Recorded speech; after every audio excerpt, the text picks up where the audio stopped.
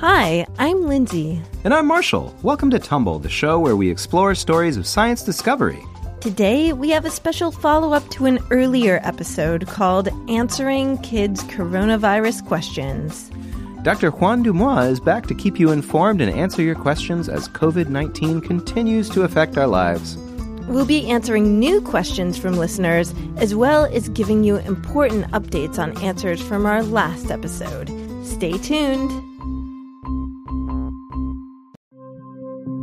When we released our first episode about coronavirus, or COVID-19, in March, we were just beginning to understand how much the virus would change all of our lives. We've now seen some very, very big changes in daily life that are going to be with us for a long time. With coronavirus, everything can change quickly. And it's important to understand that that is the nature of science and science news. As we learn more through the scientific process, the amount of evidence we have changes, and with it, we're able to make better decisions and recommendations. So before we get to our first question, I talked to Dr. Dumois on Friday, April 17th, 2020. His answers are based on his knowledge and expertise at that time. If you're listening weeks later, the situation and the science might have evolved, and Dr. Dumois' answers might be outdated, which is information that feels old or incorrect. In that case, look for more recently updated information from trusted sources like the Center for Disease Control, the World Health Organization, and follow guidelines from your local government. You can also keep sending us questions. Okay, so let's get to Dr. Juan Dumois, an infectious disease pediatrician at Johns Hopkins All Children's Hospital.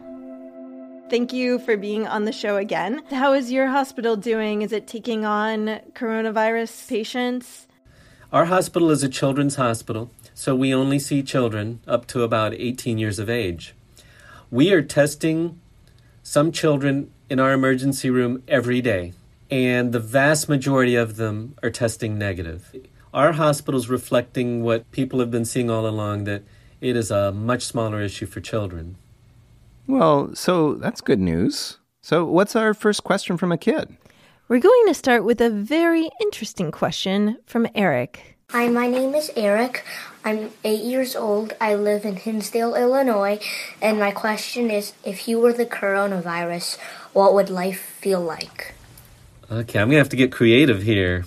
That's probably the most creative question I've heard about the coronavirus. It is brilliant, I think. We do need to say that viruses aren't human, they can't perceive emotion, and therefore they can't really feel life or be solidly described as alive in the first place. These are some issues that viruses might have. But I thought that this was a really refreshing way to think about the virus. And Dr. Dumois took a long time to think about it, so here's his answer. I would imagine that the coronavirus tends to be lonely and always wants company. So what the coronavirus is really good at is making many more copies of itself. So when the coronavirus gets into an animal or a human, it immediately starts making lots of brothers and sisters to play with. And those brothers and sisters help make lots more brothers and sisters and cousins very quickly. Unfortunately, that's what makes people sick. The coronavirus then becomes happier when all its brothers and sisters and cousins are around, but it starts to get crowded and it needs to find places that are less crowded. So the coronavirus will look for less crowded places, which for a virus is someone who isn't sick yet. And it will spread as soon as it can to a less crowded person that doesn't have it yet and start making more brothers, sisters, and cousins. So right now, the coronavirus is probably pretty happy in how quickly it can spread between people. I think that's a pretty good way to describe why the coronavirus spreads. It just wants to be happy by making friends. Which keeps us from seeing our friends. It's kind of like a frenemy. It's a toxic friend. Literally. So our next set of questions is about how the coronavirus makes us feel, starting with Yona. My name is Yona. I live in San Diego and I'm 8 years old. This is my question. What should someone do if they catch the virus? Pretty straightforward question and probably has a very clear answer. Nope, it's complicated. When you get sick with the COVID-19 virus, you're going to have symptoms like a lot of other cold viruses. So you can have a stuffy nose, you might sneeze, you might have coughing. Some people have fever where they feel really cold or really hot, but not everybody gets the fever. Some people feel achy, or some people might even have an upset stomach or a headache. And there, unfortunately, are no symptoms that would tell me as a doctor, you definitely have COVID-19 or you don't have COVID-19. We have to do a test. Dr. Demois acknowledged that tests are not currently available to everyone who wants one, but he's hopeful that it will get easier to get tested in the near future. But if you do get tested and find out you have COVID-19, what we do about it depends upon how sick you are.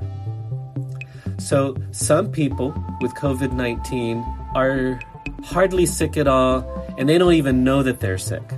They haven't even noticed any symptoms. Other people have like a cold, but they don't feel really bad, and they can just kind of rest at home until they get better. There are some people, they get sick enough to where they have to go to the hospital. In the hospital, one of the most common treatments is to give oxygen. So oxygen can be delivered into the nose, and that helps people who are developing pneumonia, lung infection with COVID-19. But otherwise, if you're not that sick, you just stay at home and you can take medicines that help with the aches and pains or headaches or with the fever. Dr. Demois also told me that it's important to self-isolate or live apart from other people so that you don't spread the virus to anyone else.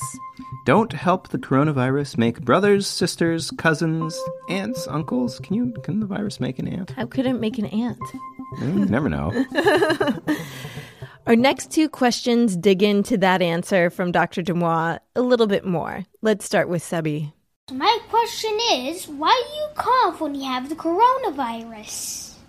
When you have the coronavirus or some other viruses that make you cough, the reason that you cough is that there's extra mucus or like saliva or spit that gets down and tickles the tube that takes air down to your lungs. That tickling causes this reflex of coughing to expel that stuff from going into your lungs, because it's just not good for extra fluids or extra saliva to go down into your lungs. It can make you sick. So coughing is that natural mechanism to keep stuff out of your lungs. So coughing is our body trying to protect our lungs, which I'm pretty sure we need to breathe. Yes. And COVID-19 is at its most dangerous when it gets into your lungs, which brings us to this question from Ethan. Why does COVID-19 bring pneumonia to elder people? Pneumonia is an infection in the lungs. It doesn't only happen in elderly people, and it's not guaranteed to happen to them either. But Dr. Demois explained why it's common in severe cases. The COVID-19 virus does tend to cause pneumonia because it likes to attach to the cells in the lungs. So that's why pneumonia is one of the more common problems we see. The immune system is what's in our body that helps us fight against infection. So that when we get an infection, our immune system kicks in to fight it and get rid of it so that we become well again. That same defense against infection, the immune system, is weaker in older folks. And so they're more prone to getting very sick with COVID-19. So basically, if someone's immune system isn't very good at fighting off illnesses, COVID-19 is more likely to develop into pneumonia. That's what scientists think right now. There's still a lot to learn about how the virus affects people and why. But speaking of older people, I wanted to follow up on a question from our last episode from Rafi. Can I still hug and kiss my grandma? I remember in our last episode, Dr. Dumois said that if both people are perfectly healthy, it's probably okay. He did say that, but his answer is different now. What we know now about the COVID-19 virus is that some people, when they catch it, don't get sick at all. But they might be contagious to other people. And if they are contagious, the most likely way they're going to spread it to somebody else is in their saliva. So for now, it is probably not safe for someone to be kissing another person who is at high risk of getting really sick from COVID-19. And that includes older people like grandparents or other people who have illnesses that make their immune systems weaker. Wow, so even if you feel perfectly healthy, you might still be carrying the virus and spreading it. That's really tricky. It is tricky. So if you haven't been isolating with your grandparents all along, keep your distance. Like blow kisses from across the street or at least 6 feet away, and make sure they're not the wet kind. Exactly. So most of us have been at this quarantine thing for a while now, and we're really missing seeing our friends, not just on a screen. So that's why Juniper wants to know if she can play with just one chosen friend. Is it okay if I quarantine with my friend? I'm only playing with her. Hers only play with me. Both of our parents are quarantined too. I really want to play with her. That's a very reasonable and logical question. But because of the possibility that people could have been infected and not have symptoms yet and then spread it to somebody else, we're still recommending that children should not get together to play, even though the families have been isolating. Because even families that have been isolating are going to the grocery store in most cases and going outdoors and potentially getting exposed to other people. When you go to the store, you see routinely that people are not maintaining 6 feet distancing from other people. Many people going to the stores are not wearing masks. They're not doing what's recommended. And so every time we as grown-ups have to go to the grocery store, we're potentially exposing ourselves and bringing virus back home. So, no. It's a really hard answer, and none of us want to hear it. But Dr. Dumois is saying better safe than sorry. It seems like the recommendations and restrictions are about playing it as safe as possible while scientists work to figure out more about the virus. Exactly. So speaking of companions, here's a question about our furry friends from Joey. Hi, my name is Joey and I'm 5 years old. How can dogs not get the virus? Dogs can get the virus, right? Yeah. As we mentioned in our last episode, dogs can get the virus but not get sick from it. But in early April, a tiger at the Bronx Zoo in New York tested positive for coronavirus. I asked Dr. Dumois if the information about animals has changed. The new information that we're learning is about whether COVID-19 affects certain animals. Specific coronaviruses like the COVID-19 virus might have preference for certain types of animals over others. Wait, what does he mean by that? COVID-19 might have a preference for certain types of animals? Like, I am kind of a dog person. I mean, it's not like I would rather cuddle with one type than another, but it means that the virus has to have the ability to live within an animal's cells. And different animals have different types of cells. So just because COVID-19 doesn't work in a dog doesn't mean that it can't work in a cat or make a cat sick, which is why the case of the sick tiger is concerning. In the zoo, the tiger started coughing. And so someone decided, well, let's test them for COVID-19. And they found out, these tigers are positive. and they probably got it from one of the zookeepers who tested positive but had no symptoms. What we don't know yet is whether some of these animals that are infected by humans can then spread the virus to other humans. Another reason not to take tigers into your home, just to be on the safe side. Absolutely. Just to clarify, only one tiger has a confirmed case of coronavirus. But to finish our interview with Dr. Demois, I asked the question that's on all of our minds. When and how can kids go back to school and parents go back to work?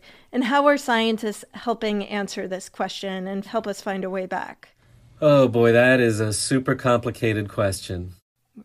Yeah, I mean, we've all been looking at the news, and it definitely seems like there's no clear path yet. Right, there isn't. But scientists and decision makers are working really hard to put together plans based on what we know about coronavirus right now and what we hope to be able to find out. The main goal of social distancing, closing down schools, is to slow the spread of the virus. And the main reason we're trying to slow the spread of the virus is so that hospitals don't get overwhelmed. Dr. Demois told me that the first step is to watch the number of people affected by coronavirus. Scientists and decision makers are trying to figure out if there's a magic number to know when it's gone down enough. It's a difficult calculation in figuring when is it safe to allow faster spread of the virus to where our hospitals can still handle it. And you might find that they'll make recommendations that are different for different states and even different for different cities within states. And when they relax restrictions, they may do partial relaxing of restrictions. So they may start opening some businesses like restaurants and shops, but they may still say, but we're not going to have any big sports stadiums opening where thousands of people go to a football or a baseball game.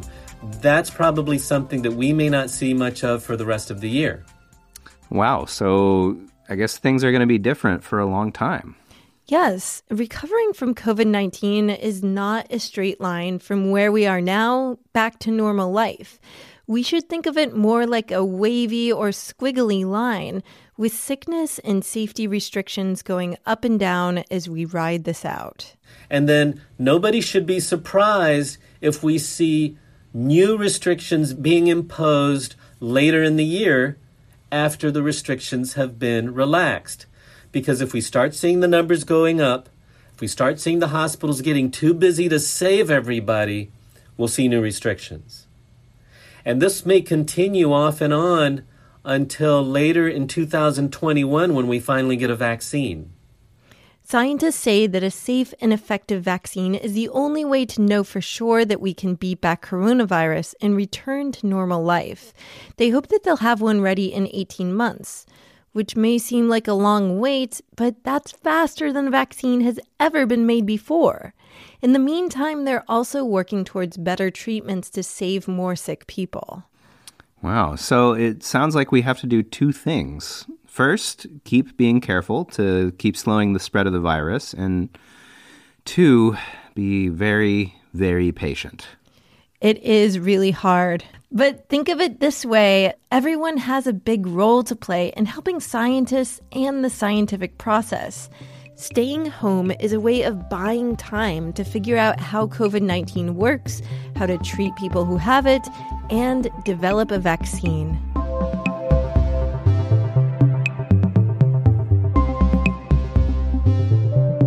Thanks to Dr. Juan Demois, infectious disease pediatrician at Johns Hopkins All Children's Hospital in St. Petersburg, Florida. Thanks also to the media team there for helping coordinate our interview. We'll have more resources to learn about coronavirus on our website, sciencepodcastforkids.com. You can also listen to our first coronavirus question and answer episode, which has good information about how the virus got started, as well as our episode, Where Do Viruses Come From?, about the study of viruses. And keep sending your COVID questions to us at tumblepodcast@gmail.com. I'm also super excited that those episodes are also available in Spanish, in Español, thanks to our collaboration with La Coctelera Music. You can listen wherever you get your podcast. They're right on our feed. Sarah Lentz is our head of partnerships. I'm Lindsay Patterson, and I wrote and produced this episode. And I'm Marshall Escamilla, and I make all of the music. Thanks for listening, and stay tuned for more stories of science discovery.